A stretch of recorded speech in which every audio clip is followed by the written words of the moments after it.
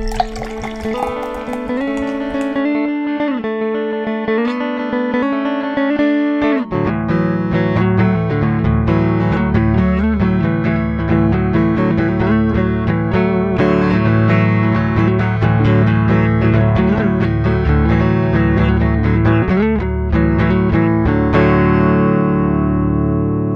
and welcome back to No Beer Left Behind. I am Brian, and I am joined this evening by the one, the only Frank in Austin. Frank, how are you, buddy?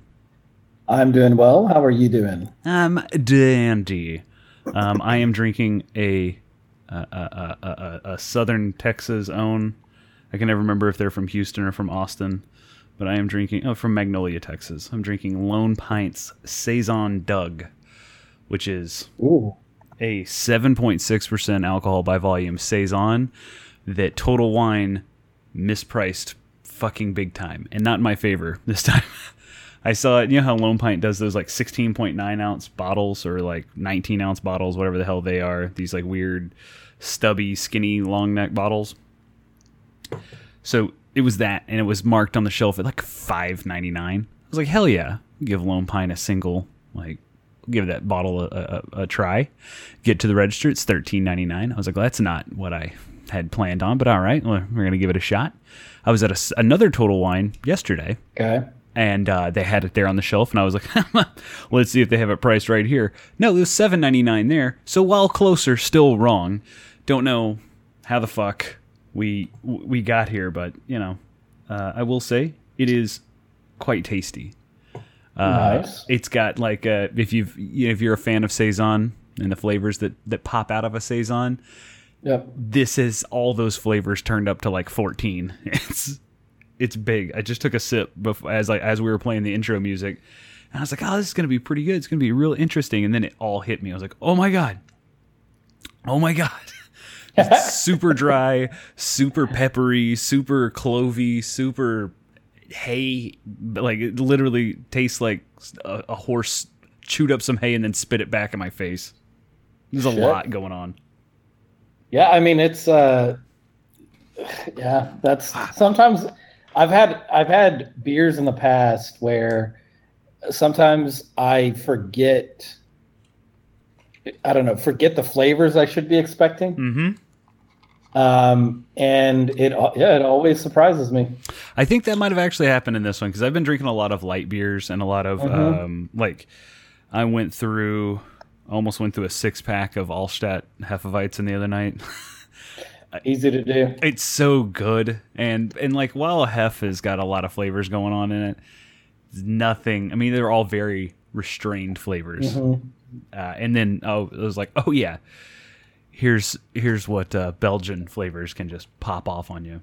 Are you sniffing your microphone, or were you looking at what you were typing? Sorry, I was looking. It's like a small font that I was trying to read.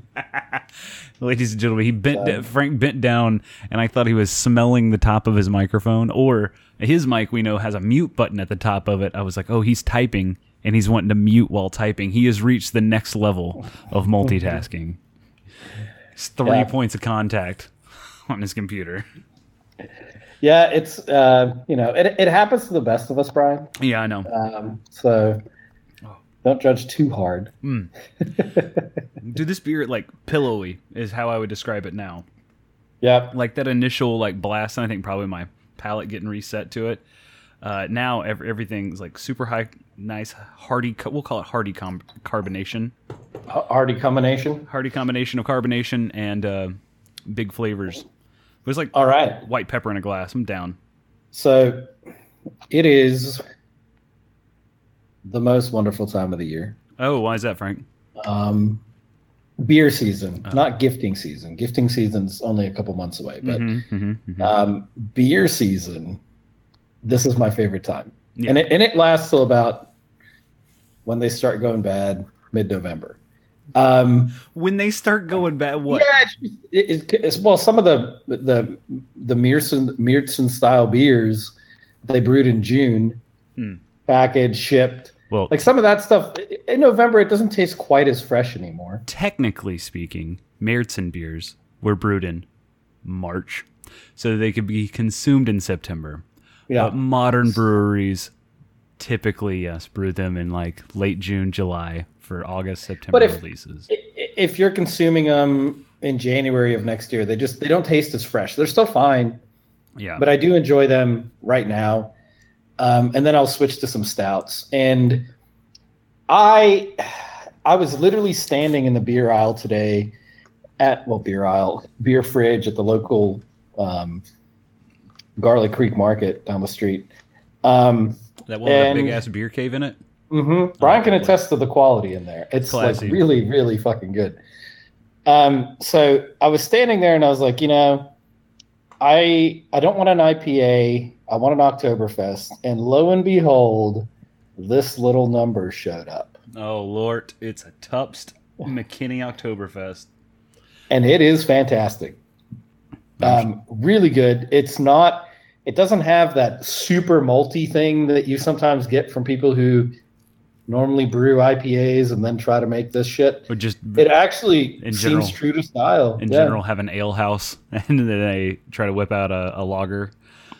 This is solid. This is a very good Oktoberfest or Märzen style beer. The style of brewer that they have up there in McKinney, it would not surprise me if Tupst just made an ale and made it taste really, really good and clean. They are fantastic at what they do. So wouldn't put didn't it used to be, no. But it's very good now. They turned a beautiful corner up there. Yeah, I mean they're still located. Respect to that. That is so difficult to do. It's knowing when you're not good at something you thought you were good at, and bringing people in that know what they're doing. I mean, it's one of the hardest things to admit that you can't do it. It was announced this week that New Braunfels Brewing actually just sold. The brewer there was the original owner brewer was makes kettle soured beers is what they kind of specialize in. And while they quadrupled business in 2020, they had Pickle Fucker, which was decent, but then you have a lot of other pickle beers that are much better.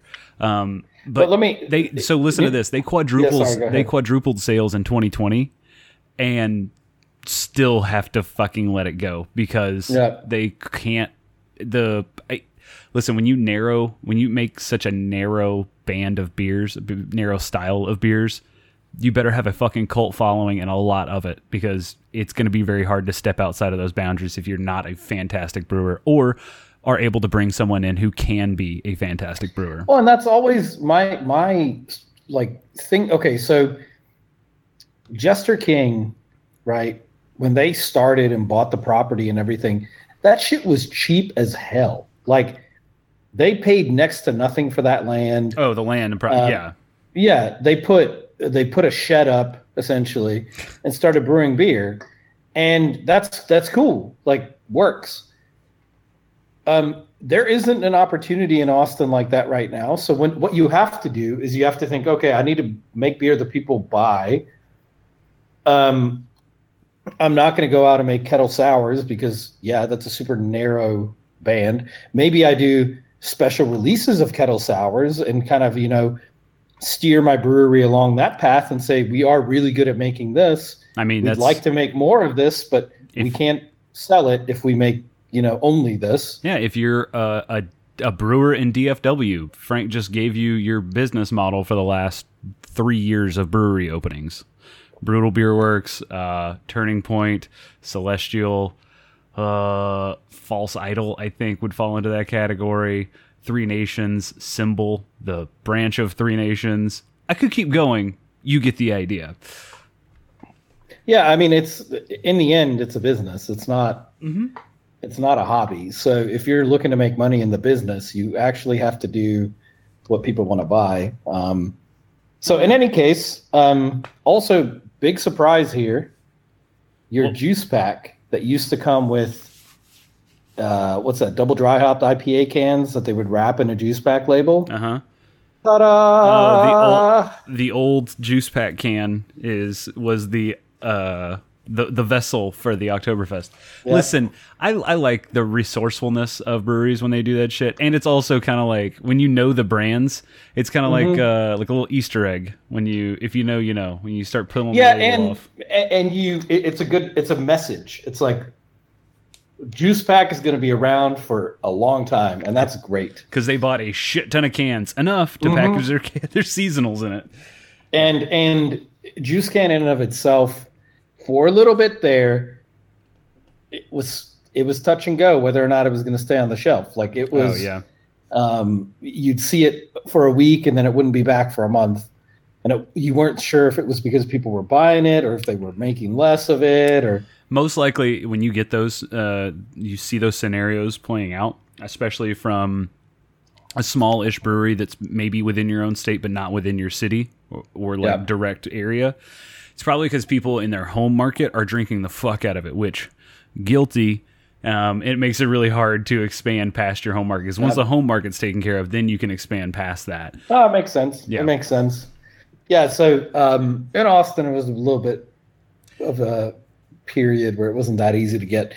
Now, I do have on deck a beer that I never thought I would buy in a fucking convenience store. I have a beer that I never thought I would buy, period, on deck. Okay. So you go first. All right. In a convenience store, this specific one, which I personally will say I think might have the best beer selection of a convenience store I've ever been in. It is weird when you can get gas and premium beer at the same place. Okay, know? So North Coast. Oh, yeah? Oh, which one? Is it Old Rasputin?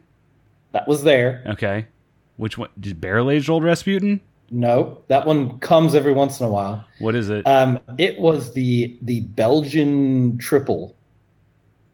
Belgian styled ale, whatever. I'll pull it out in a second. Okay. It was one I didn't even know they made. Brother Thelonious? Yes, that's it. Okay. Yeah, no, that beer's fucking phenomenal. I've never seen it. Oh, yeah, because you probably had it on the East Coast. I was going to say, that is one of their OG beers. North Coast, maker of Old Rasputin, Russian Imperial Stout. Like, literally, the style guide of Russian Imperial Stout could be written on that beer's, like, backbone. And there are other beautiful beers in their lineup: Scrimshaw Pilsner and Brother Thelonious. I thought that was a double, but it could have been a triple. I don't know. I just know it was a Belgian style ale. That's what it says on the thing. I can't remember if it was a double or triple. But in any case, to find a world-class Belgian style ale at a fucking convenience store is phenomenal. Like I'm so glad we have those guys down the road, because I don't like going to Twin Liquors to buy beer because they never have good beer. Yeah, that's a good place to go if you're going to buy beer for the lake or the river. Yeah, like if you're also buying a handle of Tito's. If I'm trying to find unique stuff, I have to go to this convenience store. No one else has it. Everybody else, they don't buy it. I don't know. It's really strange. It's a little hidden gem down here in Buda. It's what we like to call in the craft beer appreciation business. We call it a honey hole. Okay, it's a honey hole because on the outside you're like, it's no big deal. You can go. It's like a fucking Conoco or like a Exxon or whatever on the outside. This is an Exxon, yeah. And then you go inside and you've got your chips and you got your fucking hot dog rollers and stuff, and you may have your big domestics, domestic premium beers in the fridge, but then right next to it, you got like 2-3 doors, if you're lucky, 2 or 3 doors of craft beer. This place that Frank is talking about literally has a beer cave that you walk into, and it's got wire racks in the beer cave, and the wire racks are just filled with different craft beers. And I will say, the first place I ever saw like this was Lone Star Beverage in Carrollton. And I would not put it past the people down at Onion Creek to have based their business off of Lone Star. Lone Star is one of those places, and it was like one of the first craft beer specific stores in North Texas. And that's cool. I mean, and that's like a place that screams you're coming here for beer. Oh yeah, it's also in a real weird part of town. It's where like the heavy Hispanic section of Carrollton meets the heavy Korean section of Carrollton. It's real weird. And then you have a fucking a Korean taco place, a Western Union, a CVS, and then this badass beer store, all in a strip mall. Yeah, it's fucking dope. Yeah, I'll give the folks down here credit. They also carry the imitation meat chicken nuggets, Nugs, which are yeah. fantastic. I've never seen a convenience store carry Nugs. I thought you were going to say imitation marijuana. I don't know why I thought that. I was like, wow, all right. Yeah, they sell bath salts too if you ask them. It's cool. Like we have a lot of fancy. Well, this is a pretty fancy convenience store, but we have a lot of like well-kept, clean convenience stores. We're getting a QT up there, and I much prefer to buy beer at a convenience store. Or at HEB sometimes. It depends on whether or not I'm at the good one or the bad one. Yeah. But I really hate going to a liquor store for beer. Yeah, and if it's not like the only liquor store I will buy beer from is Total Wine. And that's... Yeah, but they have a whole beer section. Yeah. Specs has one too, but it's not the same. Specs is in there with Twin Liquor in that, like, if you're going to buy, like, river beer, fine. No big deal. I did misspeak. I'm very sorry. Actually, Austin has the actual OG beer store in the Whip-In right off of 35. Oh yeah, the Whip-In's the shit. That is the place where craft beer in Texas started, and it was a fucking long ass time ago. They were the first convenience store that specialized in beer. So sorry, I wanted to correct myself because some beer nerd listening to this is like, what? Yeah, no, I wasn't gonna say anything, but. Because I didn't truly know, but the Whip-In in Travis Heights has been, I mean, Jesus, they still have like 70 beers on tap, but they hardly at this point qualify as like a convenience store. They're like, it's almost like a tap restaurant room. Grocer. Like it's a really cool spot. Really cool in the fact that they haven't invested a single dollar of profit back into the joint. Right. So I mean, it's the same Whip-In. You're probably walking into the Whip-In just like it was built. Yep. I mean, but it's a cool spot. They have really good beer. They get all the exclusives. Yeah. They little secret. If you ever want stuff that you think will never come to market again. Maybe there's a Jester King out there from 6 years ago. Are you talking about their back room, their cellar? They cellar beer, and they bring it out in batches. Yep. And you can buy. I've bought several beers cellared from them. You pay, obviously. It's not, you're not going to pay what it cost 6 years ago, but it's not absurd. You'll find some like barrel aged old Rasputin from 5 years ago. Maybe you pay $30 for the bottle. Yeah. Online, you might pay $90 for that bottle. Yeah. So they don't do crazy markups. They just make it fair. And if you happen to be there to buy it, you get lucky. So Lone Star does one that's even, in my opinion, even cooler. Okay. So they have one of two things. One, they do like the 12 days of Christmas, and they will bring out 12 days before Christmas Day. Each day they'll bring out a cellared beer. Cool. And it's like super limited allotments, like maybe less than a case of 12, right? But it's, aged beer. Then they'll also do, if they know they're getting super limited stuff, like I entered a raffle for basically what they do with uber rare whiskey now, where you enter a raffle for the like shoes, for the opportunity to buy a bottle of like super rare Firestone Walker limited release stuff, or aged Black Butte Porter, the anniversary Black Butte.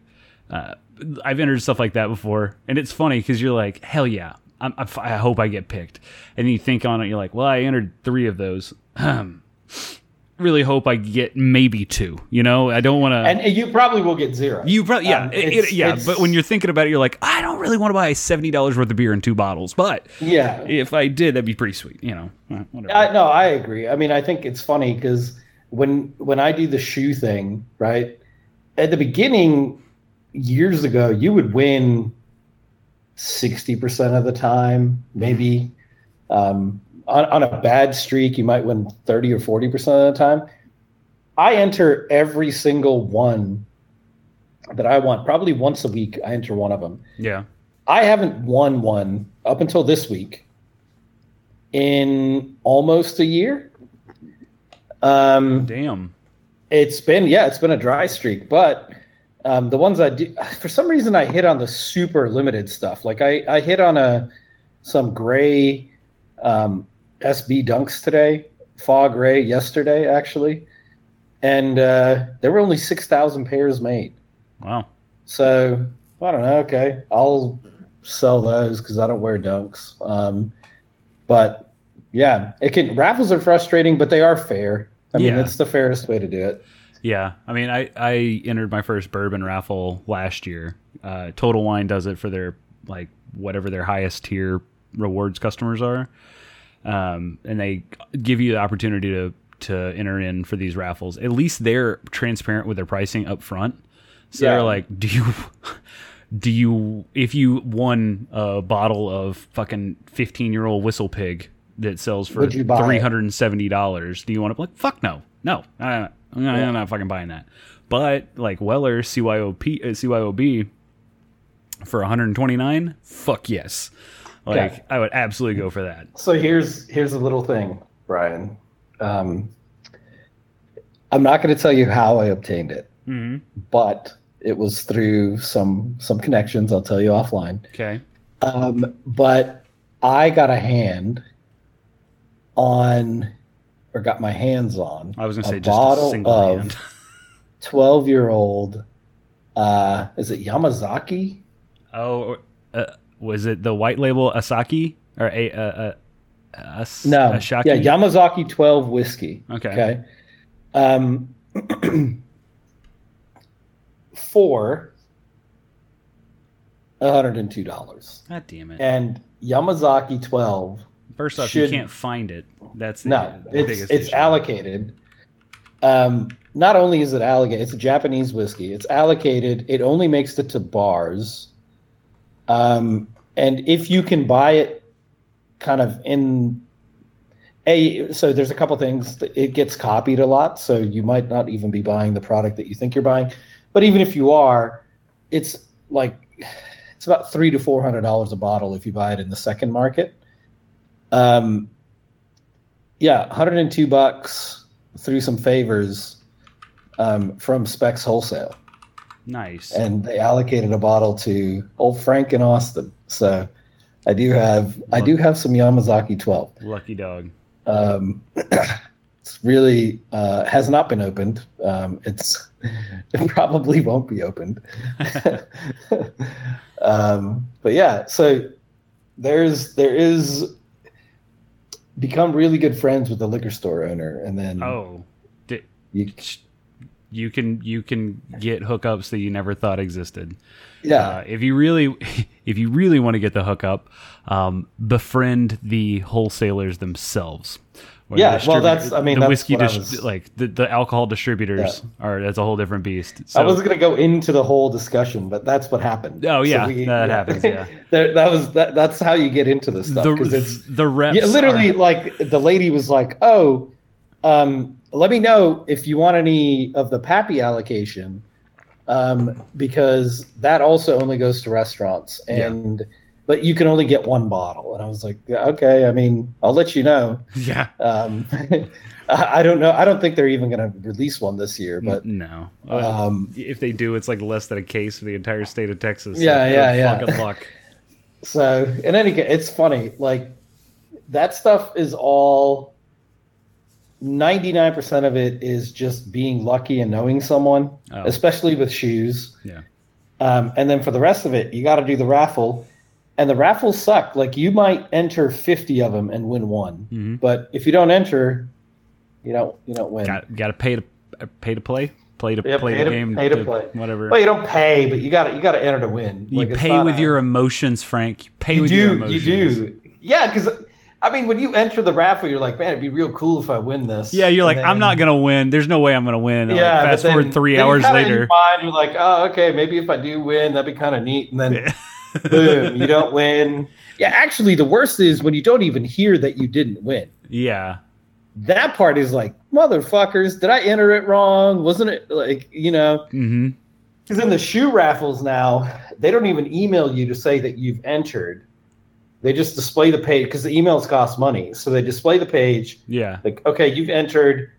If you win, we'll email you. If you don't win, you're not going to receive an email. Yeah, so just assume that if you didn't receive your email, if you didn't receive an email, you didn't win. Yeah. Yeah. So then you start frantically checking your filters and your spam, and you're like, did I get an email for? Yeah, it's fucking ridiculous. Yeah, then you convince yourself. I probably typed my email address in wrong. I probably didn't type it in right. Yeah, exactly. But then they have this thing where you can only enter once per email an IP address. Yeah. And if you want to go through a whole shit ton of effort and go create 50 fake accounts, you can do it. But who the fuck has that kind of time? Bots. So yeah. That's who has that kind of time, Frank. Bots. Yeah, I mean, I have a shoe bot, but yeah, I was gonna say, how's that going? Is it still up and running, or is it like laying dusty on the floor? Just no, it's up and running. It's help me. I rent it out most of the time, to be honest. I don't have enough time to set it up, but I rent it out. It's like $150 for 3 days on a release weekend. If it's a good weekend, if it's just someone trying to dick around and buy some PlayStations, you can really only rent it out for about $50. But wow. All right, give me 2 minutes. No worries. I will talk through my Saison Doug experience, because I got to be honest, it was very tasty. As it warmed up, this beer tasted of, how do you say, a shit ton of hops. I don't know. It was a very, very hoppy Saison that I have not experienced in a long time. But it was very, very good. I'm having looked on the bottle more, I see also that this beer is a limited release, so I was kind of looking forward to maybe having it again. Hopefully I can get my hands on another bottle. And also, it was bottled back in July, so not bad. Not bad at all. I would be interested to see how this beer tasted, maybe after a couple months when it is bottle conditioned, so maybe a little funk happening in there. See what would kick off. But I digress. I think I'm going to go on to my next beer, which may be a bit controversial. So the beer that I have just poured this evening, you remember a while back I tried, I said that I was going to be drinking beers that I had written off in years past. I drank a 903 beer and found out that I was justified not drinking them anymore. I'm drinking a Franconia Baltic Porter. Oh, boy, that is controversial. Here's why it might not be, though, okay? So their old brewer, founder of Franconia, has since departed Franconia Brewing. Okay. And I was like, well, that doesn't mean that they're still not going to have rusty shit bucket of a brew house. However, a new brewer has emerged to step in onto the brew deck at Franconia Brewing, and that is Derek Moose Brews. He is funny connection to us here on No Beer Left Behind. We won a raffle on Instagram from him when he was the brewer at Flick's Brew House here in Little Elm. No shit. Yeah, and so he gave us. I'm talking about it like I spread the wealth, and I fucking drank everything that he gave us. He didn't send anything our way. No, it was like 3 32-ounce crowlers of beer that they made there at Flick's Brew House, and then some swag that he had from his homebrewing days. And I was talking to him. I was like, "Oh, you were a homebrewer? Cool. How'd you get your start and everything?" Turns out, Derek Moose Brews was the guy who I would always talk to at the homebrew shop when I was going to buy homebrew ingredients when I was heading down to our buddy Derek's apartment for homebrew for brewing days. And conversely, the other guy at that homebrew shop, his name happened to be Brian, would always be the one to help our friend Derek when he would come up to my place for brew days. So we were talking to our counterparts in name there. Anyway, Derek Moose Brews on Instagram is brewing at Franconia Brewing. I don't know. Oh, that's cool. I don't know if he had anything to do with this beer that I'm drinking tonight, because I couldn't find a production date on this beer, and I know this is one of their winter beers. So while it looks like a knockoff of the Blue Moon label. No, I think you're just seeing it wrong. It is not a good label design, but it is an old label design. It's super traditional, yeah. Yeah, it's not the greatest.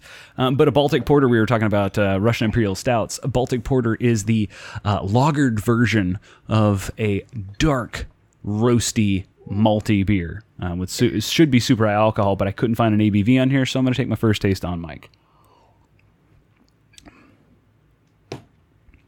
I shouldn't have done that. Okay. God damn it. Take another sip. Maybe it was the previous beer that hit it.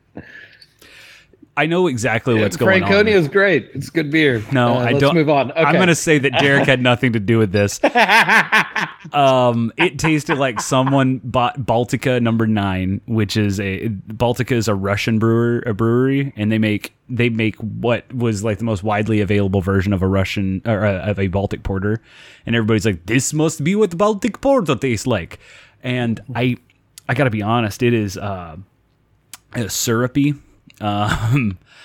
It tastes like corn, black corn syrup is the best way I can describe it. Oh, thank you. It's like molasses. Yeah, but not in the texture or viscosity, but just the aftertaste and like the concentrated sweetness that you get in corn syrup. I'm gonna say Derek had nothing to do with this. That's all I'm gonna say. Yeah, no thanks. That sounds pretty awful. But Frank, you opened up a new beer as well. Yeah, I did. I opened up the Brother Thelonious. Very good beer. Belgian style dark. Is that what we're saying? Yes, that is the Belgian style dark is the what you call the secular name for a quadruple. So basically, it's a quad made outside of a monastery. You know what I mean? So it's the people's quad. Is what we'll call it. But Belgian. Yeah, and I'll say, this one. I mean, you can see the bottle has dust on it. Mm-hmm. So it's been sitting for a while. This might as well be cellared in that beer fridge of theirs. I don't know when it was produced because I couldn't find it. Brian thinks it might be 2019. So wouldn't surprise me. I mean, this is a very dusty bottle, and it was in a fridge. So, well, they did change the label. Do you have the bottle there? Yeah, let me see the label there. Well, that's their new. That's the new-ish label. New-ish? Not knowing when they changed. I think they changed it around like 2018, 2019. So, so it's probably it's at least 2 years old, I would say. Okay, I think it's at least 2 years old as well. In any case, it's really good. It took a little bit because I had the Oktoberfest. It took just a little bit to get the palate used to it, but it's very tasty. Good beer. I'm thinking North Coast is just solid, like just a solid brewery, and they know what they make well. They don't try to they're not going to produce a West Coast IPA that you're going to go crazy for. Actually, they do, but they do. They have the ability to do that because they're fucking amazing brewers. Yeah, fair. I mean, it's just not what they're known for. Well, they're not known out here for it, which is they're a really good example of a regional brewer. They make beer that gets to central United States, that we'll call it the Middle East, and then the Far East, the United States. Those are their darker beers that can age just fine. But then their beers that they make in their local, like Northern California region, keep it fresh. Keep it real fresh. They know their lane and they play their game. It's pretty good shit. Fort Bragg, so they're right by the military base over there. Mm-hmm. Very interesting. Yeah, good brewer. I've never had anything bad from them. Do I? Now here's a tough question. Yeah, because they're sort of part of the same region. Okay. Might be a wrong statement here because I know their styles aren't necessarily the same. I think for the price, I would probably pay for Firestone Walker before I bought this. Yeah. So North Coast is one of those breweries that sometimes their legacy and their Old Rasputin aside, though, I would buy that all day. Well, yeah, but you wouldn't buy it all year. That's the problem. No. Yeah. So that's the thing. Sometimes North Coast legacy and their clout run them down a little bit because North Coast will do Old Rasputin for like $11.99 for a 4-pack. That's like the cheap end that I've seen. It's a really good price because you're thinking $12, 3 beers, $3 a pop. That's not bad. especially at 9.1% alcohol, I think is what they're at. Brother Thelonious, similar price. But again, like when you put it ounce for ounce, dollar for dollar, I probably would rather have even fucking Boulevard Bourbon Barrel Aged Quad, which comes in a 6-pack for like $15. Yeah, and I also like, even if it's not just straight down to price, right? Yeah. I think outside of Old Rasputin, because it's a phenomenal beer, I think Firestone makes better beer. Yeah. And I'm not being like harsh. It's very good.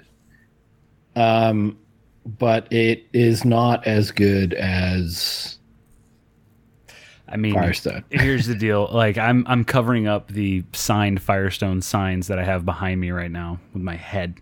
But Matt Brynildson is a fucking genius. He's the head brewer at Firestone Walker, or at least wrote every recipe that Firestone Walker uses probably right now.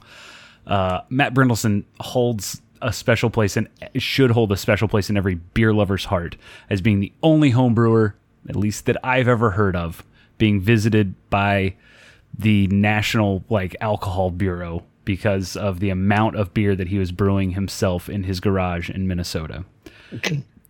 Is this the dude from North? No. But he was buying all the supplies. He was buying supplies and all his ingredients from Northern Brewer. Yeah. Mm-hmm. And the fucking Alcohol Bureau in Minnesota came to visit him to see why he was buying so much grain. And they found a 5-barrel brew house in his garage. And they were like, hey, for sure stop. Because legally, homebrewers can only make something like 20 gallons a month per adult in the house or some bullshit. Like it's some ludicrous law that literally hold on. That no one would check unless you're ludicrous yet Minnesotan. Well, because if someone says 20 gallons of beer per adult in the house, right? Minnesotans would like the Scotties. They'd probably get 7 adults to register their home address to the fucking house. Oh yeah, get grandma from the nursing home to 140 gallons of beer in a month. That's the thing. Like the legal limits are so high. Like for homebrewers, you're like, I fucking have no worries about hitting this. And if no homebrewer has ever they know it or they've heard tale of laws, but it's not written anywhere when you go to buy grain at the homebrew store. Like, whoa, how much grain have you bought there, Sonny? So in a normal house, you would have to run 5 carboys every 2 weeks. No. To be at the limit. Yeah. Now, I don't know if anybody's brewed through the carboy process. That is a shit ton of work. Yeah, he's talking about 5 gallons at a time. Yeah, and you're talking 15 hours. Yeah, probably 15 hours per every 2 weeks that you have to find time to fill up the 5 carboys. If you're only making the same beer. If you're only making the same 5, if you have a 5-gallon brew house, but if you have a 5-barrel brew house like Brynildson was using, I think it was 5 barrel. It may have been 1 or 2 barrel. Either way, when you're talking about brewing 30 gallons of beer at a time, you're like, okay, hold up. You don't have to brew 13 hours. You just brew one long fucking session. Yeah, no, I agree, but I'm saying for the average human, right? Like unless you invested a couple grand into a brew house, he went and bought a fucking old Gordon Biersch brew house that was brewing for a restaurant, and he's like, yeah, bring that shit into the garage. Let's cook this shit up right now. Well, so a 30-gallon drum, right? So 15, it'd be two oil drums essentially. So if you, that's a shit ton of fucking. It's water. A shit ton of liquid. Yeah, and then to keep it all sanitized, and God, that's a lot of work. Temperature so, controlled. Big ups to that, man. Well, that's why. It's one of the many reasons that Firestone Walker beers are so goddamn good, is because that guy is helping make the recipes, and then you have some. I want to say neurotic, but we're just going to call them very particular individuals in a winemaker and a British man. And those are the 3 people. Those are the 3 people who run Firestone Walker, and amazingly, and you can taste the accent. Yeah, you can. Honestly, when you taste DBA, you're like, a Brit came up with this, right? Or a Brit drinks this. but it was brought up or it was made by an American, and then the winemaker just made sure that it fucking tasted repeatably good. That's too funny. I fucking love Firestone. Anyway, can we? Yeah, it's good. So all that is to say, North Coast is not bad. No. I just think for the price, I would go Firestone. This is a great beer. Yeah. But there are Firestones that I would pay for.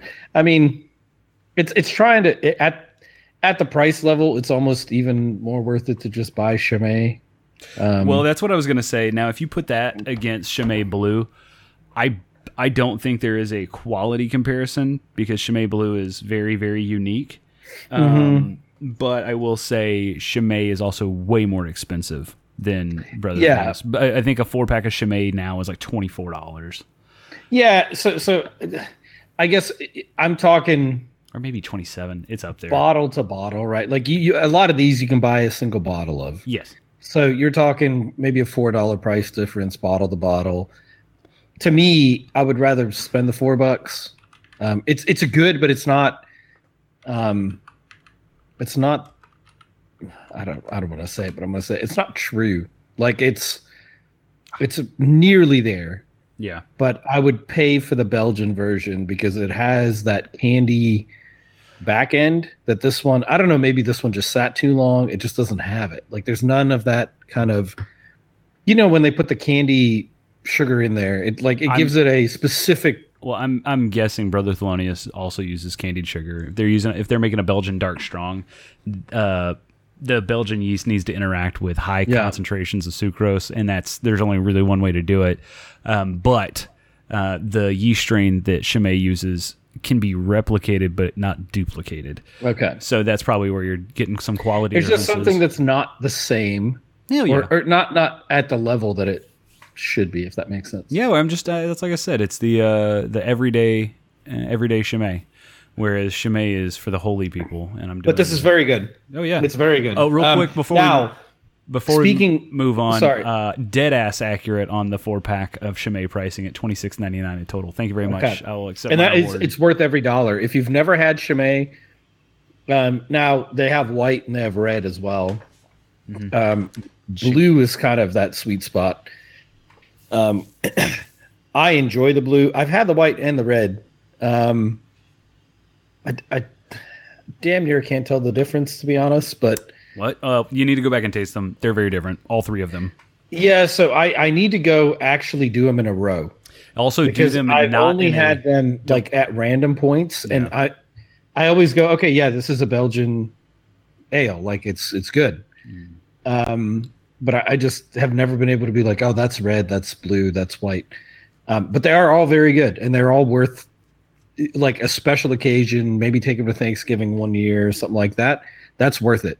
Yeah. They're not everyday drinkers. So to your point, this is an everyday kind of mock of it. I would give it a 10 out of 10 for that. It's worth drinking. It's just not 100%. Can I tell you about an experience that I had at work this week? Yes. Before we do that, hold on. I have one more beer question. Okay. So, I've always wondered this, and it came up again and just in my mind randomly today. Is there a sour version of like fall beers? Like because I know sours release like style of golden beer? ales and golden sours and it's like all summer shit. And then is there like, are we mainly dealing with sour stouts? I see. In the fall winter months, like no. What do people make for those seasonal beers in the sour world? So sour beer makers.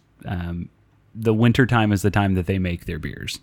Okay. Because if they're doing cool ships, they need it to be colder and also to inoculate the beer when it's set out. You really don't want to do it in really high heat months, but fair. I digress. If you're talking about styles of beer that can be associated with seasons, and if there is a sour stout situation that happens, so typically high acidity and dark malts, roasted malts, black patent malts, even debittered malt, black malts, they can still be produce an acrid flavor. Think of like licking an ashtray. That mixed with high acidity from the souring processes, they don't mix well together. Okay, what you do have instead are people who make like fruited lambics. So they'll add blackberries or peaches or apples or any number of things, raspberries or cherries, to make a fruited sour beer. And that's typically what you get in the seasonal, like in the fall to winter seasonal months. There's a brand, Duchess de Bruges, wherever the hell it is. Yeah, I've had that. I've had that. Okay, so that is like their standard beer. In the winter months, they release a cherry version of it. Okay, and that's a strawberry lambic, I believe, that one. No, it's cherry. They add cherries to it. No, sorry. You're talking about Framboise or Lindemans. Lindemans adds, they have their most famous one is Framboise. It's the raspberry. And then they have, they have one that's really cool. Oh, fuck, I can't remember what Cassis added to it. All the Lindemans beers, as clean as they are, they're really good examples of styles. However, they back sweeten the shit out of their beers. They are really sweet. They're way too...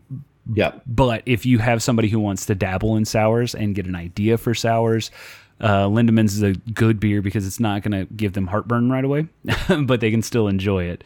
And what I like to do is do half Lindemans Framboise and half English stout, just a chocolate stout. What the hell? Not Wells, but... the one that makes the banana one too. Well, maybe it is Wells. It's the double chocolate stout. Yeah, the organic double chocolate it's stout. Wells. It's Wells. Yeah. So do half and half with Lindemans Framboise and the double chocolate stout, and it's like literally chocolate covered raspberries, and it's really, really good. But I digress. If you want to, like, if that's what you want to go for, like finding a seasonal sour, that would be my suggestion. There are very few breweries who make dark stout, like dark sours. The Blue Owl has their cherry stout. I don't like that one. The Professor Black or whatever it is. It's actually I prefer it. Yeah. I actually quite enjoy it. But it's not a real style. The brewery, it's their own thing. Yeah, the brewery Taru does some dark beers. They have Tart of Darkness. That's a very good beer. I'll say the Professor. What is it? Professor Black. It is really good to pair with food. Yeah, I can see that. I would never drink it on its own, and I never drink more than a can of it. It's not something I go to H-E-B and buy a 6-pack. That shit would sit in my fridge for years if that's what I did. But I've gone and had tacos, and the sour stands up real well to the fattiness of like a barbacoa taco or something. It's quite good in that setting. I can also understand it's not a true thing. Yeah. Like what they've invented there is their own thing. But it's good. It is its own good thing, unlike, jalapeno lagers. Tequila barrel aged gozes. Fuck out of here. Oh God. Yeah, anything aged in tequila barrels that's not tequila, get the fuck out of here. Like tequila is such a strong flavor. You know what gets me? You are no longer making beer. Like, it makes no sense that people go, oh, let me take tequila barrels.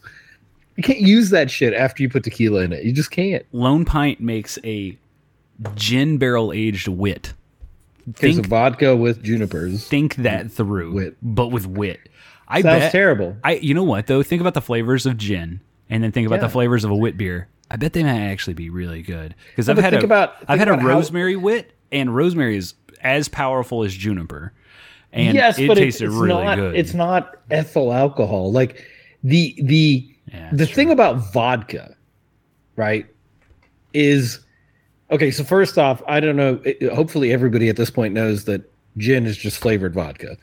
It's distilled differently. They have different organic leaves in the still. Gin is flavored vodka, and if you can get good quality juniper, you can actually make better gin at your house than you can buy, because you would be leaving the the spices in your vodka, and it would essentially, it's not, the flavor isn't it's gonna intensify as you go through it, and then you'll reach a point where it's probably too intense, and you take your spices out, you pour the gin off. But if you want to add that to beer, I guess go ahead. I have zero interest in tasting that. I would rather have a beer, like you said, with rosemary in it, with whatever, bay leaves, all that stuff would be really interesting. But I don't need you to add that to gin, gin barrels. Like it just that's a bridge too far. Now rum barrel aged shit, hell yeah. Scotch barrel aged, yeah. Bourbon barrel aged, we all know that's good. Yeah, vodka doesn't have enough sugar in it for it to be interesting. Like, I don't know. It's the beer gets accentuated through malt, sugar, etc. Wine, the wine barrel aged shit. That's all sugar and kind of wine flavors in that oak that then reconstitutes into the beer. Oh, Brian, that sounds disgusting. I'm sorry. It sounds nasty as hell. I bet it's delicious. Anyway, no, I mean, knowing the people, it probably is. Yeah. But that's the thing. Like, it to a person who just hears, oh, there's a gin barrel aged beer out there, I would never buy it. Just thinking that sounds awful. Like, absolutely. Yeah. Damn it. I had Brian's cam froze for just a second. It's perfect. No, his thought on the Franconia. I don't think Franconia is winning Brian's favor tonight, but he has to try it again because they now have new brewers, and he should stop buying the old weird shit. I need to message Derek and see when his stuff, like what dates are on his work, and then see if they've replaced those fucking rusty pipes. Anyway. That is not a sexual reference. That is a fucking real statement. Okay, wait, listen, hold on. First off, deep cut sexual reference. So if you don't know what a rusty pipe is, maybe just Google it, because we're not going to discuss that. Yeah, turn on. We moved on from Analingus Talk on this podcast. Yeah, we were told by our sponsors that we couldn't do Analingus Talk anymore. They said no more. Now, to your beer point, you're opening a new one. I am. I'm trying to chug Franconia Baltic Porter. Okay. We'll cover. In any case, you're gonna discuss some work happenings. Yeah. Let me just set the scenario. Wildest shit that I've experienced at any job. Oh, God, that was terrible. Oh. Franconia. It's a Franconia effect. God damn it. Okay. Francone effect. Franken effect. Okay, so got an email invite, the classic working around the office email, not an actual calendar invite, just a raw email. We'll call it raw dog an invite to us. Hey, come over to this, come over to the other building. We're having cupcakes for so-and-so's birthday. Okay. Plan on going over, doing the old drive-by, waving at the people, shaking babies, kissing hands, doing the political you see me, I see you around the office sort of situation. And I'm going to take my cupcake and kick rocks, get the fuck back over to my office. So did that, get over there, and real weird sitch. Everybody's in a giant new conference room. Cupcakes are over on the side. We walk in, me and my crew of homies walk in, and everybody says hi. There's a cordial greeting. And everybody just fucking bounces from this conference room. I'm like, cool, whatever. I got no problems with this. I plan on doing the same goddamn thing. So I grab my cupcake and I go to leave. I go to leave and I'm like, oh, I haven't seen this coworker in a while. I'm like, hey, how's it going? Everything good? How'd you enjoy your vacation? She's like, I don't know. I don't know. And I was like, okay, I clearly sense something's wrong here. And I'm going to ask. She's baiting you in. Baiting you in. Yeah, we're like, fuck, you're fishing, and I don't want to be caught up in an MLM situation. I don't want to buy your fucking your essential oils, but I also really don't want to hear about your problems because I got a shit ton of them I'm dealing with right now. But as I'm going in to classic office scenario. Oh yeah, one of two things: you're either going to complain or you're going to want me to buy something from you or your kid. So, which whatever. So I go to, I'm working up my own confidence to ask, what's really wrong. And the office manager, we'll just call her the office manager. She has a title. We're not going to say what it is. She comes by and she's like, hey, just to let y'all know, there's a meeting in here at 2:30. We're like, okay, well, I guess that's probably why everybody left. They're all getting out of the... I look at my watch. I'm like, it's 2:10, so little preemptive. You can just tell us to move along. Whatevs. So I'm like, cool. Well, I go to leave, go back, kick rocks back over to my office, and my coworker is still standing there. I'm like, oh, fuck. My team leaves. Like my homies that I rolled in with, they just bounce. I'm like, damn it. I'm like, what's really wrong? She's like, I don't know. I just got called into this weird meeting here in a couple minutes, and I don't have any explanation. I was like, oh, fuck. All right. Well, it was nice knowing you. Probably nothing's going on. Right? Like you hear this. Yeah, no, immediately you're like, okay, I'm getting laid off, no doubt. So I'm like, okay. Well, talk to her, small talk. Sure, everything's going to be okay. Either there is a small chance you're getting a very surprise promotion, but it's not high. Yeah, I mean less than 0.5%. Yeah. It's a shot. It's very dark, but it's a shot. It is. So I'm like, hey, it's going to be all right. Hey, let's holler at me when you're ready to work on the project we've got coming up in November. Boom. I go eat my dry ass cupcake across the street. Whatever. By the time I get back to my desk, I have a meeting invite. In the next 45 minutes. Very random time, God. But just a 15-minute meeting. And it's like, please join. Mary the Wiser, you just shat on her for 2 minutes, and you're like, oh my God, now I've got the same unannounced. No. Worse. Well, not worse, but here's the deal. That meeting wasn't just sent to me. It was sent to the entire department. Except for her, the girl I was just talking to. So I get back to my office. This was your announcement to be like, oh, you're not getting laid off. No. This was sent to everybody in the department except for the girl who has the meeting at 2:30 in the conference room. So all your things that you just thought were going to happen, they're absolutely happening. So I get back. My boss is like, hey, did you see we have a meeting at like 3:15? I was like, yeah, I did. I go, do you know what it is? And she's like, I have no clue. I go, hey, you know who's not on that invite? She's like, who? Like, yeah. You know the person I was talking to when we left?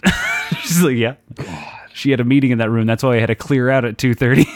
It was like, she's not on the meeting invite. So to recap for those of you who might be lost, we had birthday cupcakes. They kicked us out of the conference room where the birthday cupcakes were held so that they could fire someone who's on our team who was there celebrating with birthday cupcakes. Luckily, it wasn't their birthday, but it was their birthday last week. When they were on vacation in Puerto Rico and they were getting calls on the beach that they needed their help. Yeah. I'm sorry. Yeah. That is brutal. It's fucking on a Monday afternoon, okay? Let me tell you, I think Michael Scott read it best when he was like, the book says we should fire them at Friday at 3. Which, yes, you should, because that makes it less awkward for the rest of the week. Whenever you see your bosses, random people in the hallway, you get random meeting invites, and you're not fucking gun shy that you're going to get goddamn fired on Thursday. Was she the only one that got let go? Yes. Why did you need another meeting? Well, we do have a thing within our company where if anybody is let go or leaves our team, whether it's to go to another company or to another team, we have an immediate meeting, like as soon as possible. And it cuts down, because we're a privately owned family company, sometimes like rumors and shit, you just nip in the bud right there. I get it. However, it's awkward as fuck. I mean, that is really brutal. I've worked in this company for almost a decade, and I've never seen anything quite like this. I was like, oh, well, that makes sense why I passed the security guard when he was walking up the stairs and I was walking down. That makes sense. Got to do that whole escort out the building. That's harsh. I mean, was the reason because of the Puerto Rico trip? Was that just kind of the cherry on top? No, that claimed nothing to do with it, which I was like, whatever. The conversation also, I don't know, I probably shouldn't share this, but the conversation with the entire department was like, it was best for everybody. And I was like, for everybody? She seemed real upset before she even went into that meeting. I don't think she saw it that way. I mean, I think knowing what I know now, I think she is going to be much happier doing something else because she was not happy doing what she was doing at our company. But I mean, okay. But so, I'm happy paying my bills. I'm really happy paying and getting a regular paycheck. That makes me very happy. You always got to wonder the people who get that upset at a place that pays your bills. Like, you have the rest of your life to hate that spot. Right. Why don't you just suck it up for a minute and actively look for a job? Just bite your fucking lip. Yeah. So yeah. Hey, listen. I looked at my coworkers because we were all like, by the way, we had a new team member last week, and this was her first department meeting. She goes, are all department meetings like this? I go, fucking no. They are not all like this. The last two have happened to be just like this, but they are not all like this. It was fucking people nuts. Don't always get fired right ahead of the meeting. Yeah, we don't like bait people in and just lead them to slaughter with cupcakes. Yeah. Okay, so that's funny, right? Like these random meetings that people throw on calendars to fire people. I don't know. Like at small companies, I don't have a problem with it, but it would save everybody a hell of a lot more stress if HR,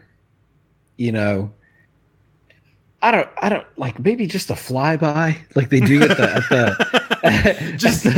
the car lots, like that manager flyby shit that you have to deal with. It's like, I'm going to get my manager to come talk to you. It's like, dude, I sold cars for fucking 4 years.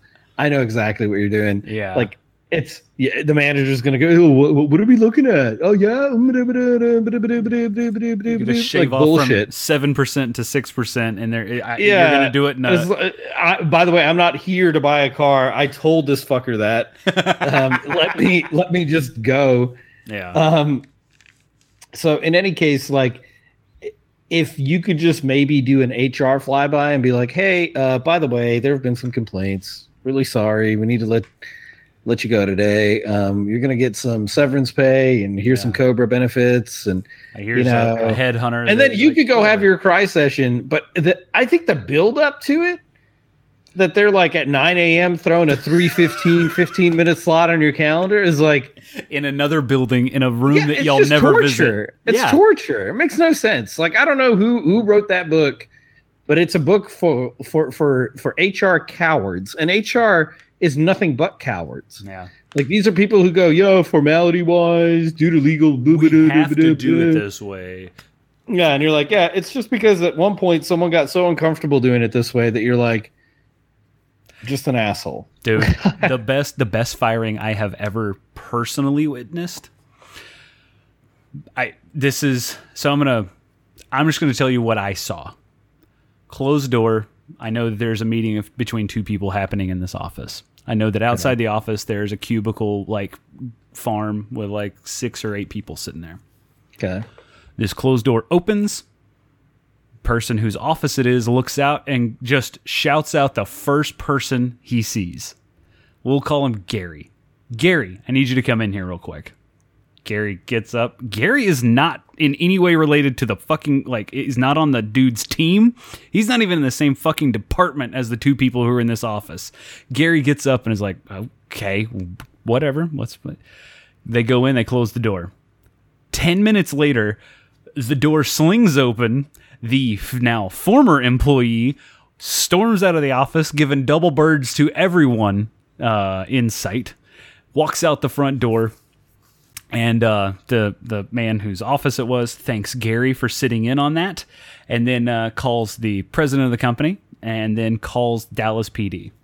And in that order, yeah, we had a Dallas off-duty police officer at our building at both entrances for every day for the next 2 weeks. No, dude, it was so bad. So most firings you have to have another witness, like another party present, to make sure there's no he said, she said situations happening here. So Gary, not related to either parties, comes in and has to sit through and watch this goddamn slaughter session where this man gets fucking fired. Okay?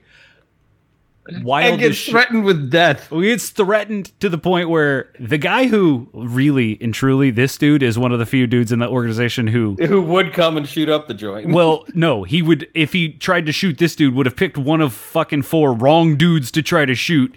Like he would have shown up with a fucking what do you call it, a crossbow. He's literally the manager who fired him does have like a drawer with files, and it just says one of the names on the file is A.sword or A.knife, and he just pulls that out. He's got crossbows in the ceiling tiles above his desk and shit. No, so he's prepped for an active shooter. Oh, he's ready to rock and roll. Don't fuck with him. So even better. No, it's not even better. It's really, in the big scheme of things, pretty sad. The dude's was getting divorced, and his wife also, or now ex-wife, also works at the organization. So there's extra security things we had to go through. To top it all off, this happened in like September, about this time of year, August, September. By November, December, he was actively calling other team members, other people he used to work with there at my office, trying to recruit them to come work for his. Any guesses what his new business was? This is in 2017, if this helps. Vape shop? Oh, very good guess. Very good guess. I give you big kudos. I will give you great guess. It was actually a vehicle wrap shop that applies vinyl wraps to cars, trucks, and SUVs. So, I mean, but hey, it could have been a fucking vape shop. Could have been a vape shop back then. Yeah, everybody was opening them. It was weird because about a dozen of us got phone calls. And when I say us, hey, you got one too. I got one, and I fucking hated the guy. He refused to hire me for one of his gigs, and I fucking didn't hold a grudge. I just knew that he didn't want to hire me, so I always kept an eye on him. And when I saw his number come up on my phone, I was like, you can get fucked, all right? And then talking to other people around the office, they're like, yeah, did you hear so-and-so called me? Like, oh, he called you too? I was like, he fucking called me, but I didn't answer. What did he want? They told me, they were like, hey, he's trying to recruit people to come get their cars vinyl wrapped. I was like, recruit people to get their cars vinyl? What? I'm like, oh yeah, he's paying people to wrap their cars. I was like, no, he's not doing that. That's not happening. That sounds terrible. That is really funny. I'll give him that. I mean, shoot your shot, man. Yeah. You never know. I mean, he's looking for some employees. Maybe somebody liked them. I don't think so. I'm guessing you probably know so. Yeah. But that is really funny. The only other one that tops that is when I worked at Staples in Granbury. I don't give a fuck about like any names or anything involving Staples. I will freely speak on because fuck that place. So we hired... they're almost bankrupt. I'm pretty sure they don't have enough money to sue even you. Well, they don't. This is true. I'm going to sue you out of existence. Excuse me, sir. I have $15 in my savings account. Like, fuck. I go to Whataburger and wait in line and hope I get the right order. Yeah. And I don't sue them. So this is the kind of deal. This is the kind of guy you're dealing with here. Yeah. And you can't sue me? Yeah. So we're in Granbury, fucking geriatric capital of North Texas. Is just awful. No one wants to work there because the teenagers can barely do math, much less like fucking show up to work on time. So finding cashiers is very difficult. We found a guy in his early 30s who wants to work minimum wage as a cashier nights and weekends. Cool. Perfect. Come on in, sir. He shows up dressed in a polo and a pair of slacks. All right, let's do this. You're not wearing jorts and a fucking cut-off Leonard Skinner t-shirt with sandals, so come on in. You're dressed for success. Give him his Staples polo. He puts it on the old back room. Gets ready to head out on the floor for his first day of training. But first, he has to go through those OSHA videos in the back room. He is fucking 3 hours into his 4 hours of OSHA training. And the Granbury PD show up. We're like, well, what can we help you with, officers? They're like, we're looking for, I forget the dude's name. We'll call him Gary, because it's probably Gary or Jeff. Yeah, Gary or Mike. Gary or Jeff, one of the two. Jeff with a G. Geoff is probably Jeff. Yeah. So they're looking for this guy, and the store manager goes, he's here. Can I ask why you need to see him? And you're like, yeah, we have a warrant for his arrest. He was like, the store manager goes, follow me. As they're walking to the back, I hear him talking, because this is a pretty small store. The store manager goes, you have a warrant for his arrest. Can we make him take his Staples polo off before you lead him out of here? The cops were like, that's not procedure, but we'll allow it. Said Jeff. Jeff gets fucking escorted out of the building in a wife beater, a pair of slacks and shoes, and handcuffs. Of course, Jeff wore a wife beater underneath a polo. I mean, it was toasty, and it was 2009. It was a different time, you know? I haven't worn an undershirt on a polo in more than a decade and a half. I have to. If I'm working and I'm wearing a polo, I'm wearing an undershirt, because otherwise that thing is getting. So when I was on the trucks delivering beer, well, fair. That's different. That's active labor. Like this dude was sitting making copies. Yeah. Well, it was Granbury. Okay, so he probably had to walk to work. And like, I get it. It's like Staples. God, that ream of paper was just whoo. That's my 50th ream today. Yeah. Oh, if it would be easier if you just sold it by the case. You know that, right? It's 20 reams per case. It's actually a discount. What? You guys do discounts? Man. I mean, we do. It's kind of like a bulk supply. It's kind of like how it started. Yeah, we just happened to start selling to you fucks but why not? Why not? Yeah. Y'all were paying to be the middleman in all this. I always wondered when I walked through with Staples, how many computers did they actually sell? Because they set those bitches up on the most precarious shelving. Oh, the display computers? Yeah. Oh, those things are so locked down. So the cases, the fucking spider cages that go on the base of those laptops, they aren't going anywhere. As a matter of fact, a lot of those laptops get damaged with those spider cages still on them, because the stores can't get them off. I shit you not. So like you have let's say you have a good computer at a Staples, and it's like maybe $1,000. Okay, that $1,000 computer is going in the trash because it's been on all fucking day and all fucking night in demo mode for years, and the cages have switched keys so many times that the fucking store can't find the right key for that cage, so they just cut the spider wrap and then throw the whole goddamn thing in damage. RTD. I would just like to know how many actual people walked in there and bought a computer, because Gateway, dude, which was a thing, right? They sold cheap computers. You didn't need to go to Staples to buy a computer. Best Buy had cheap computers. I think you would be surprised, bro. I as a tech expert at Staples, personally sold dozens of fucking computers. No, it's Staples. Yes, because people come in. Office Depot, same thing. Like I always walked in there, I was like, who goes, I need a computer, Office Depot? Yeah. Well, it's convenience, because there's a lot of people who don't want to go to Best Buy. They've had bad experiences with somebody at one of those stores. Okay. So they try an Office Depot or Staples. The other thing is, if they're going business-wise, like they may not care about the cheapest price if they're just they get discounts there too. Yeah, they've got corporate discounts, but also like if their company's paying for it, they don't give a fuck. And they know that they can also get everything they need for that computer right there. And they trust, because Office Supplies is in the name, that we are going to upsell the fucking shit out of them for every peripheral that they will need to make that computer work. My favorite was the old triple play. That is a computer, that is a printer, and that is ink. And when I could, the boners that my store manager would pull just when I was like, I just got an HP Epson combo. They're like, what? Oh yeah. Did you get the protection plan on it? I got ink. Fuck. All right. All right. You know what? We're fine. Easy on it. Oh, yeah, because, bro, I mean, that's a fucking $1,000 ring right there. Even with a $200 printer, you're getting $80 worth of ink because that bitch has CMYK, baby. That's 4 different cartridges. That's a lot of goddamn money. Dude, it was working at Staples it was mind-boggling. Thinking back on it, like, what the fuck were we doing? And it makes me, like, it pisses me off thinking about Staples. And you are wondering to yourself how many people bought computers at Staples.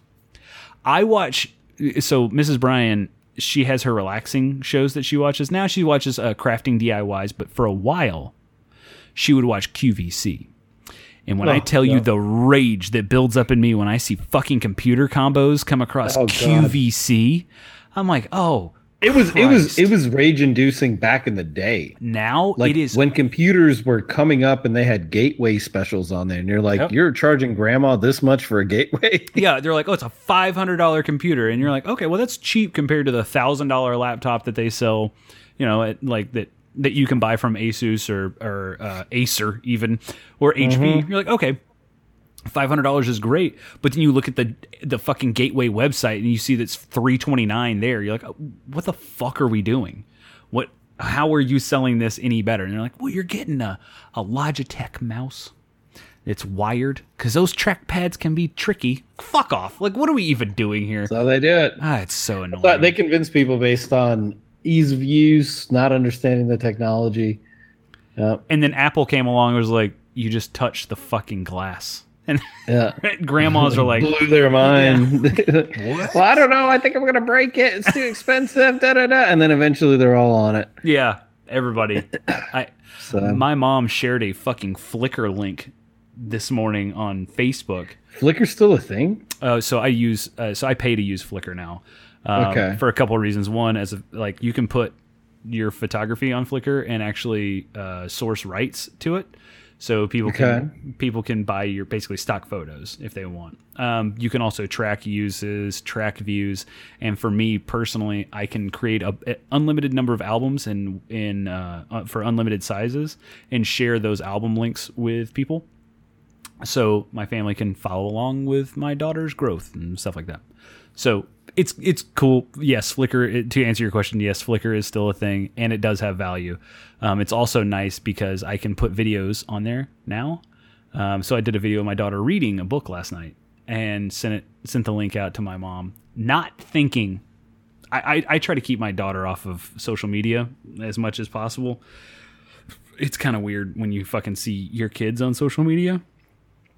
So I'm trying to keep that off there as long as possible for the most part. Well, it's like they don't have the ability to consent to that. So and you as a user don't have the ability to consent to what those pictures are used for. And that's my main issue with Facebook, Instagram, and Twitter for the most part. Yeah, no, posting kid pics is weird. Yeah. I never fully understood it. Like I do like how Instagram lets you limit your stories to close friends and family. So I would probably use that feature, but I just send them a text message. Like you don't need to WhatsApp, Telegram. It's all there for that. I was going to say we use Marco Polo, which is nice. It's like a video walkie-talkie situation.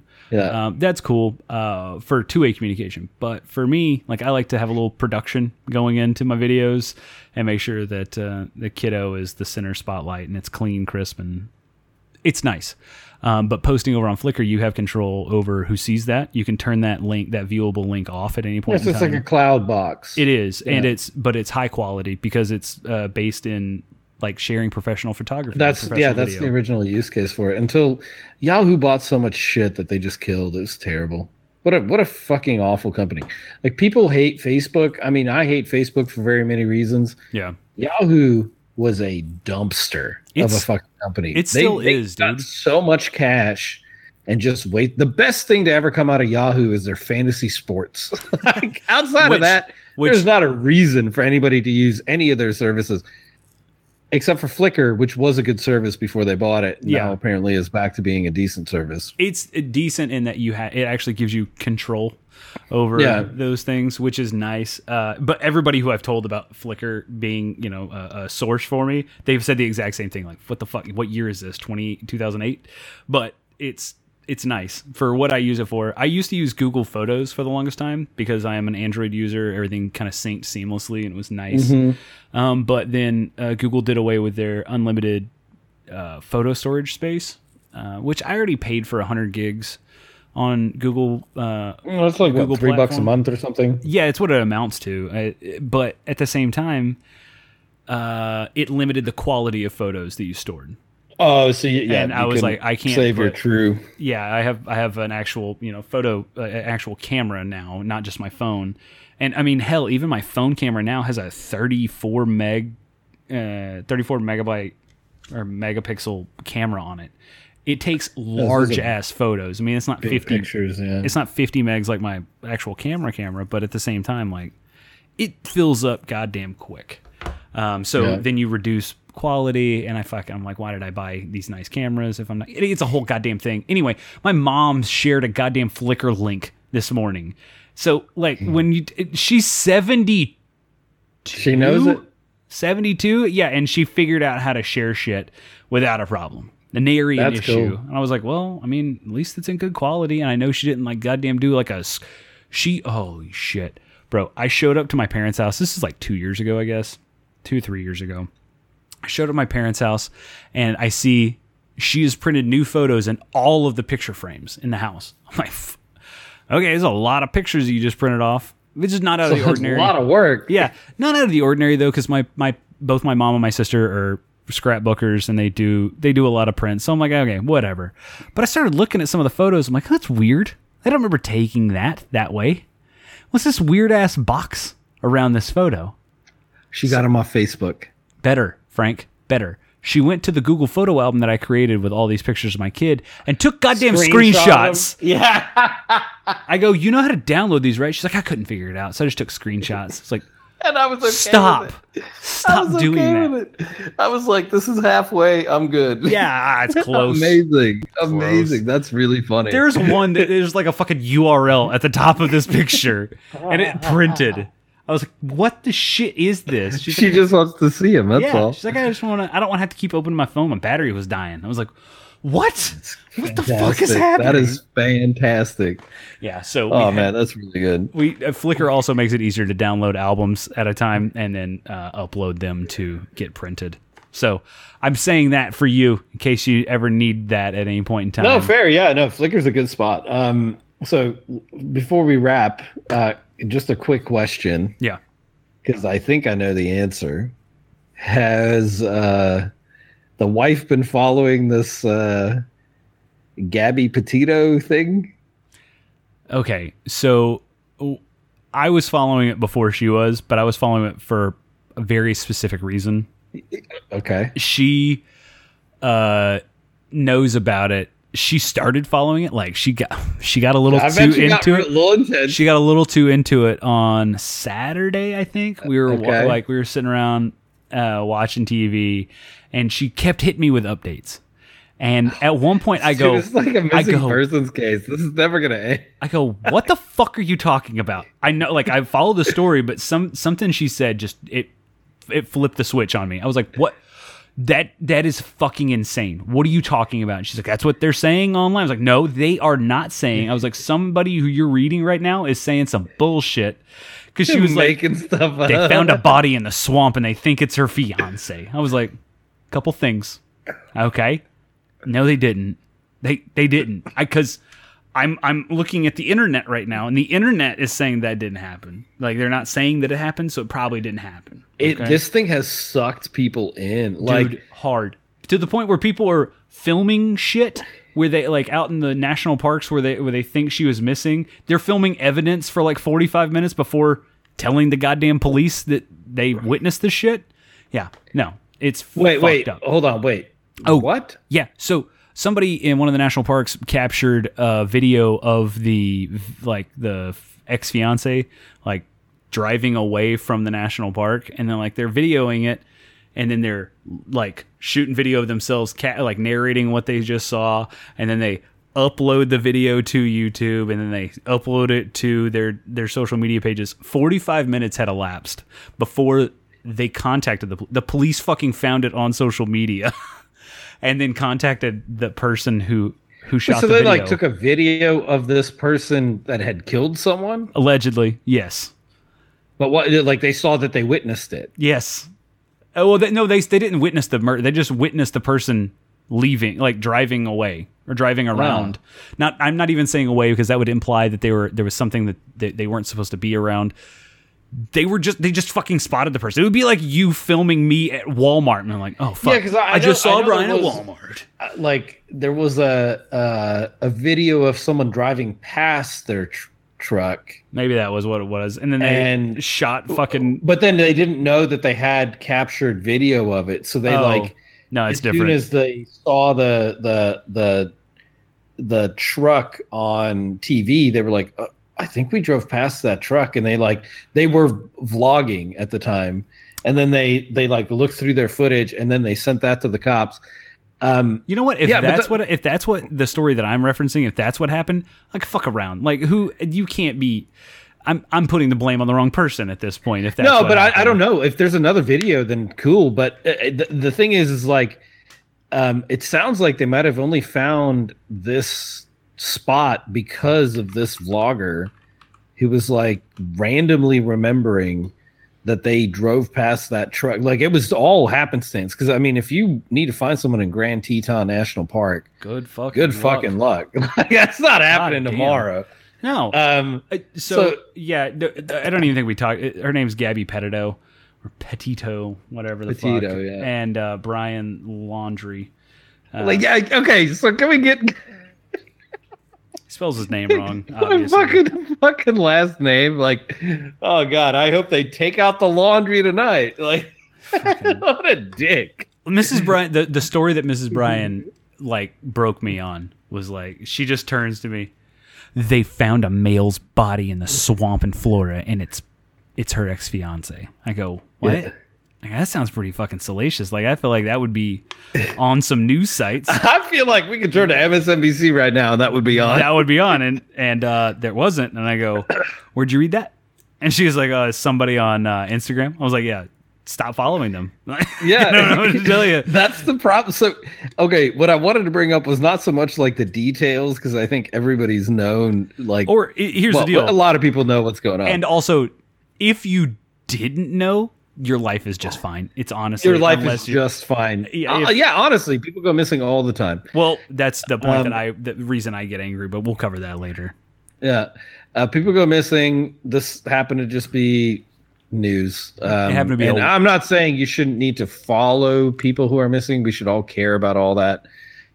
Some of them just seem to always blow out of proportion. It's when white women go missing that I get pissed about. That's what I was gonna say. Like, mainly white girls. Yeah. So not to make light of the situation, it seems pretty horrific. But to speak to not what happened, but people's reactions to it, there's a subreddit that gets like hundreds of comments a minute, and it's nothing. There's no news. No news. The FBI, the local police departments, no one's released any information outside of the fact that they found the body and they think it was homicide. That's it. And these people will just keep going. Like, there's some fucking sleuth detectives going through social, like, they're like, oh yeah, he's uploading songs to his Spotify, and that means something. And you're like, dude, what? Chill the fuck out. My Spotify is logged into by 5 different human beings. Like, do you forget how life works here? Yeah. Like, I could be watching shit on my Netflix account, and 3 other people could be doing the same thing at the same time, and you could think it was me because it says Arnoldus is watching Netflix. Like, get the hell out of here. Like, this isn't how this works. Yeah. You're not a detective. Chill out. Wait for the news to come out. That's the part I was bringing up, is like, this whole thing that wrapped up so many people for no fucking reason. Like, no reason. We should all care that she's missing. We should all be, supportive of the fact that her family can't find her and all that shit. That is all fair game emotionally, but you don't need to be out there. Like, you see this Reddit thread and it's like, where's a live stream? Live stream of what? Yeah. Like, The house, like the Grand Tetons, all of it. people going through some stupid swamp in Florida. Who cares? Who cares? Dude, the thing that pisses me off is the selective amnesia. Just the fucking Grand Tetons live stream. It's a goddamn a camera strapped to an eagle's head. Rock moved. Like, eagle just you take a freeze frame and then you pass that down generations, and then maybe 1,000, 2,000 years from now, that rock moved an inch. Yeah, you're like, whew, glad we captured that. No, what pisses me off is the collective amnesia that like American pop culture followers tend to have. Like, we act like this is the first time a white woman's gone missing, and then or just like a person in general. Well, I say a white woman because it's like 95% always a fucking white woman in a varying age. Could be a teenager, could be a grown adult, could be a baby, but they're typically white women, white females. But like we act like Casey Anthony, she was a great person, but why does Florida get so much attention? Because it's Florida. Meth and alligators. Meth and alligators make you do stupid shit. Yeah, they're like, well, we probably ought to give them some extra attention so they don't fucking shoot up their schools some more. And they're like, oh fuck, here we go again. We got to let it. Hold on, what time is it? You flip the calendar, and they're like, damn it, missing white girl from Florida. We got to put her up. Let's go ahead and get her out here. But it pisses me off that there are so many other missing people in this country. And to your point, we should care about them. And the focus that we put on someone who has been like, there's this weird fucking. It's not a fetish. It's just something that is very, very pronounced, which is the worry and the protection of fucking white females in America that pisses me off. Yeah. Because it is like, we have to protect our daughters. And it's, you never go to a fucking like a promise ring convention and see like 95% of the people attending are fucking white women or white females. But that's all. And it's like, or the daddy daughter promise, weird shit that happens in Christianity, really where the daddies and daughters get engaged in weird ass ceremonies that they'll be pure until they're married.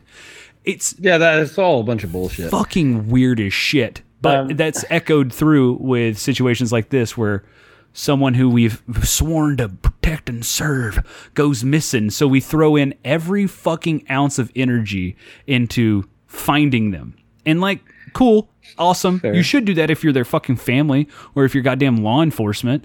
But for like, I don't know, a 34-year-old fucking mother of 3 in Nebraska, shut the fuck up. You really aren't going to help the situation unless you saw them like fucking murdering each other. In which case, speak up. Otherwise, shut the fuck up and stop projecting shit online.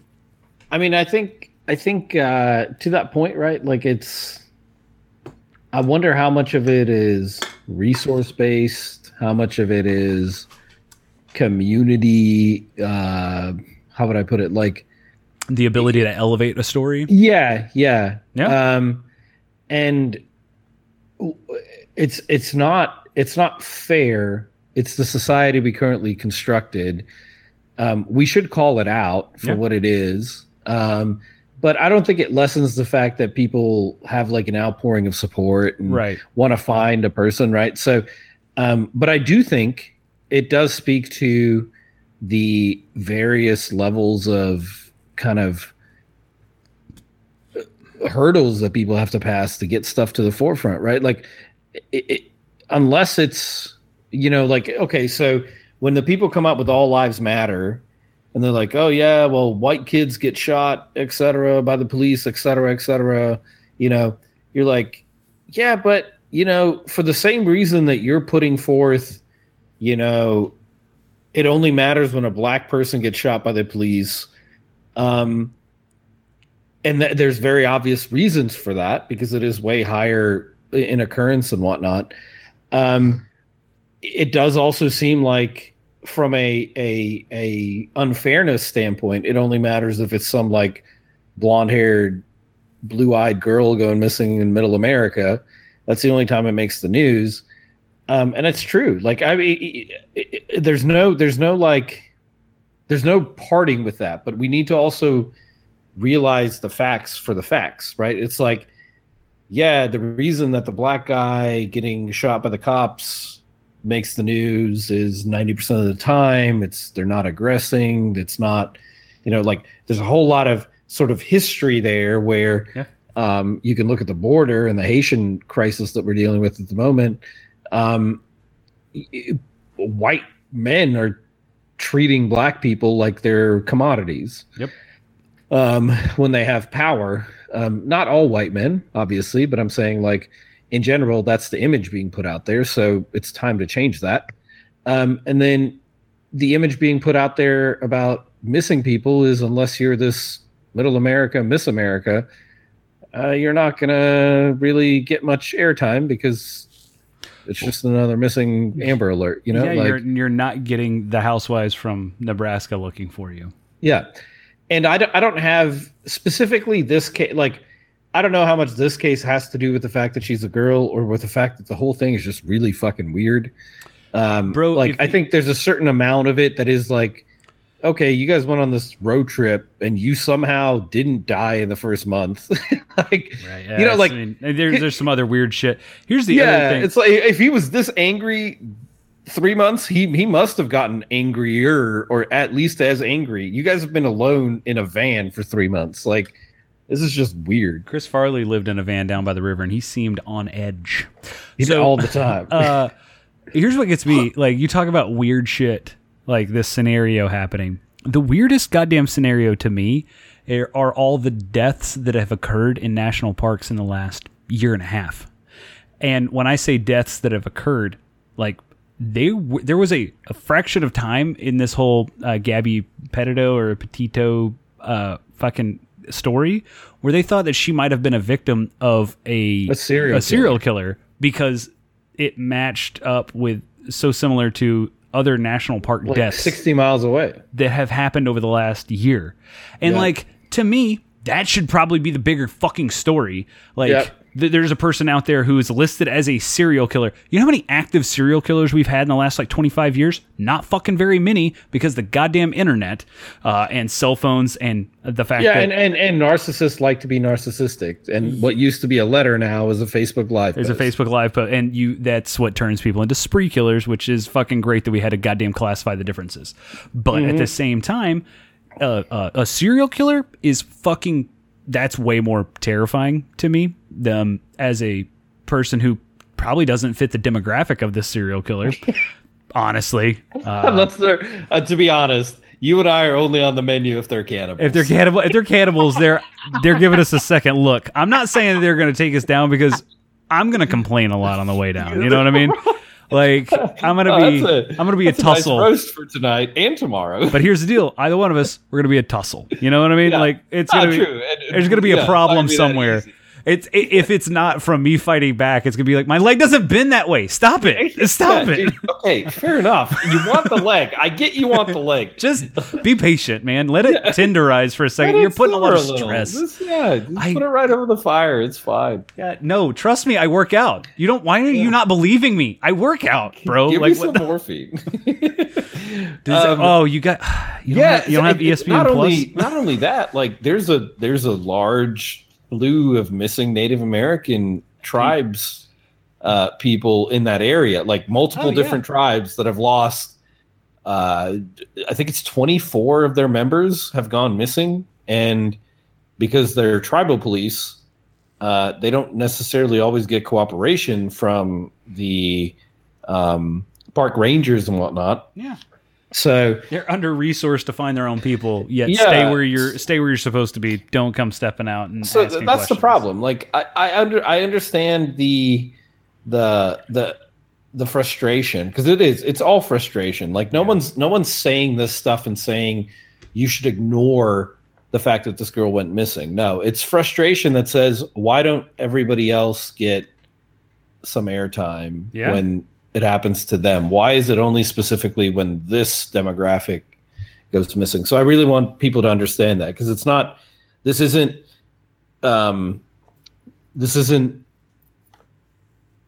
it's not diminishing what is going on with this girl and her fiance, but it's more making a generalized statement to say, it'd be nice if you guys put this much effort into every missing person. Yeah. Now, granted, that's also not possible. So you'll always find that people are drawn to unique cases and unique situations. There's a reason why people know about the Zodiac killer, but they don't know about the Green River killer. Yeah, or the dude that beheaded his mom and dad and a couple people in Broken Arrow. That's local Oklahoma lore, but you would be hard pressed to go, do you remember that dude in Oklahoma that beheaded and put their dad's head on the toilet seat and shit? Like, no.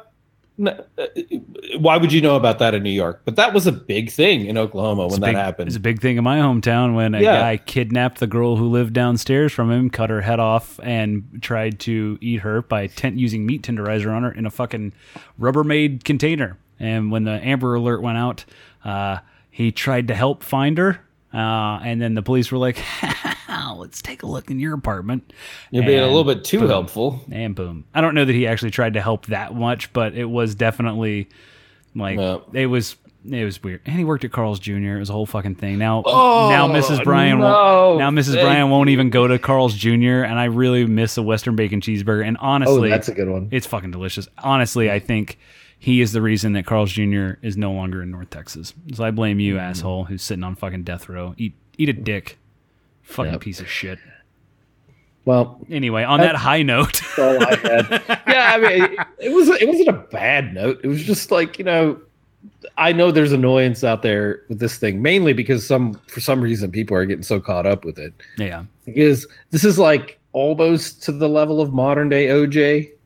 Well, like if you go on social media, it's almost to that level. Like, I was gonna say if social media had existed when OJ was running in the white Bronco, or when fucking Lacey Peterson went missing at Christmas time, or like you name it, like this is that level. This is that John level. Benet Ramsey. Like, real quick, just I can't let it go, but we just named all white women who were missing or in danger. Just want to point that out. Well, I mean, OJ just murdered her, and everybody was found, and he just somehow the glove didn't fit. Yeah, I gained 40 pounds in the last 3 weeks. I don't know why this glove would fit. Like, no. I drank nothing but salt water. I don't know why I'm so big. Vomiting fucking salt water for the last 20 minutes. Yeah, Lord only knows. Who can tell? Who can tell? All right. They probably had a kidney donor lined up too. He's like, listen, this is the strategy. I'm going to ruin my kidneys as fast as possible. I will start logging water in my joints. He looks around. I will give a fucking Heisman Trophy to get out of this murder rap. And they were like, I think we got a deal. I think we can make a deal for you, sir. I almost had 2 of them bitches. Do you realize I would have been so rich with Heisman trophies that I could have given one away to skip a murder charge? And I would have still had one. And I would have still had a Heisman trophy. The fucking, it's fucking nuts. Okay, I'm going to... total piece of trash, that dude. Fuck that dude. Like, God. Yeah, we're going to go out... Here at No Beer Left Behind, we're going on that thick limb of saying fuck O.J. Simpson. No, I mean, just so much privilege. None of it appreciated. Like, dude was just a dick. He's just an ass. Yeah. Well, ladies and gentlemen, thank you for joining us this week and every week on No Beer Left Behind. Thank you so much. If you feel so inclined, and we ask that you do, go over to iTunes or your favorite podcast app that allows you to rate and review podcasts. 5 stars only for us, please, or whatever the highest amount of stars to give for us. And leave us a nice review. Send us a screenshot of that review and we might read it on air. It'd be fun. You can send those screenshots or any other messages you would like to send us to our email address at nobeerleftbehindcast@gmail.com or on our social media pages at nobeerleftcast on Twitter and Instagram. All right. For Brian, until next time, I am out. For Frank in far north San Antonio, no dad joke tonight. Just wanted to say we're back. I'm not sure how long I'm going to be on, but pretty soon here we're going to have a child. So we will be planning around that, but you will be getting episodes either way. I'm out.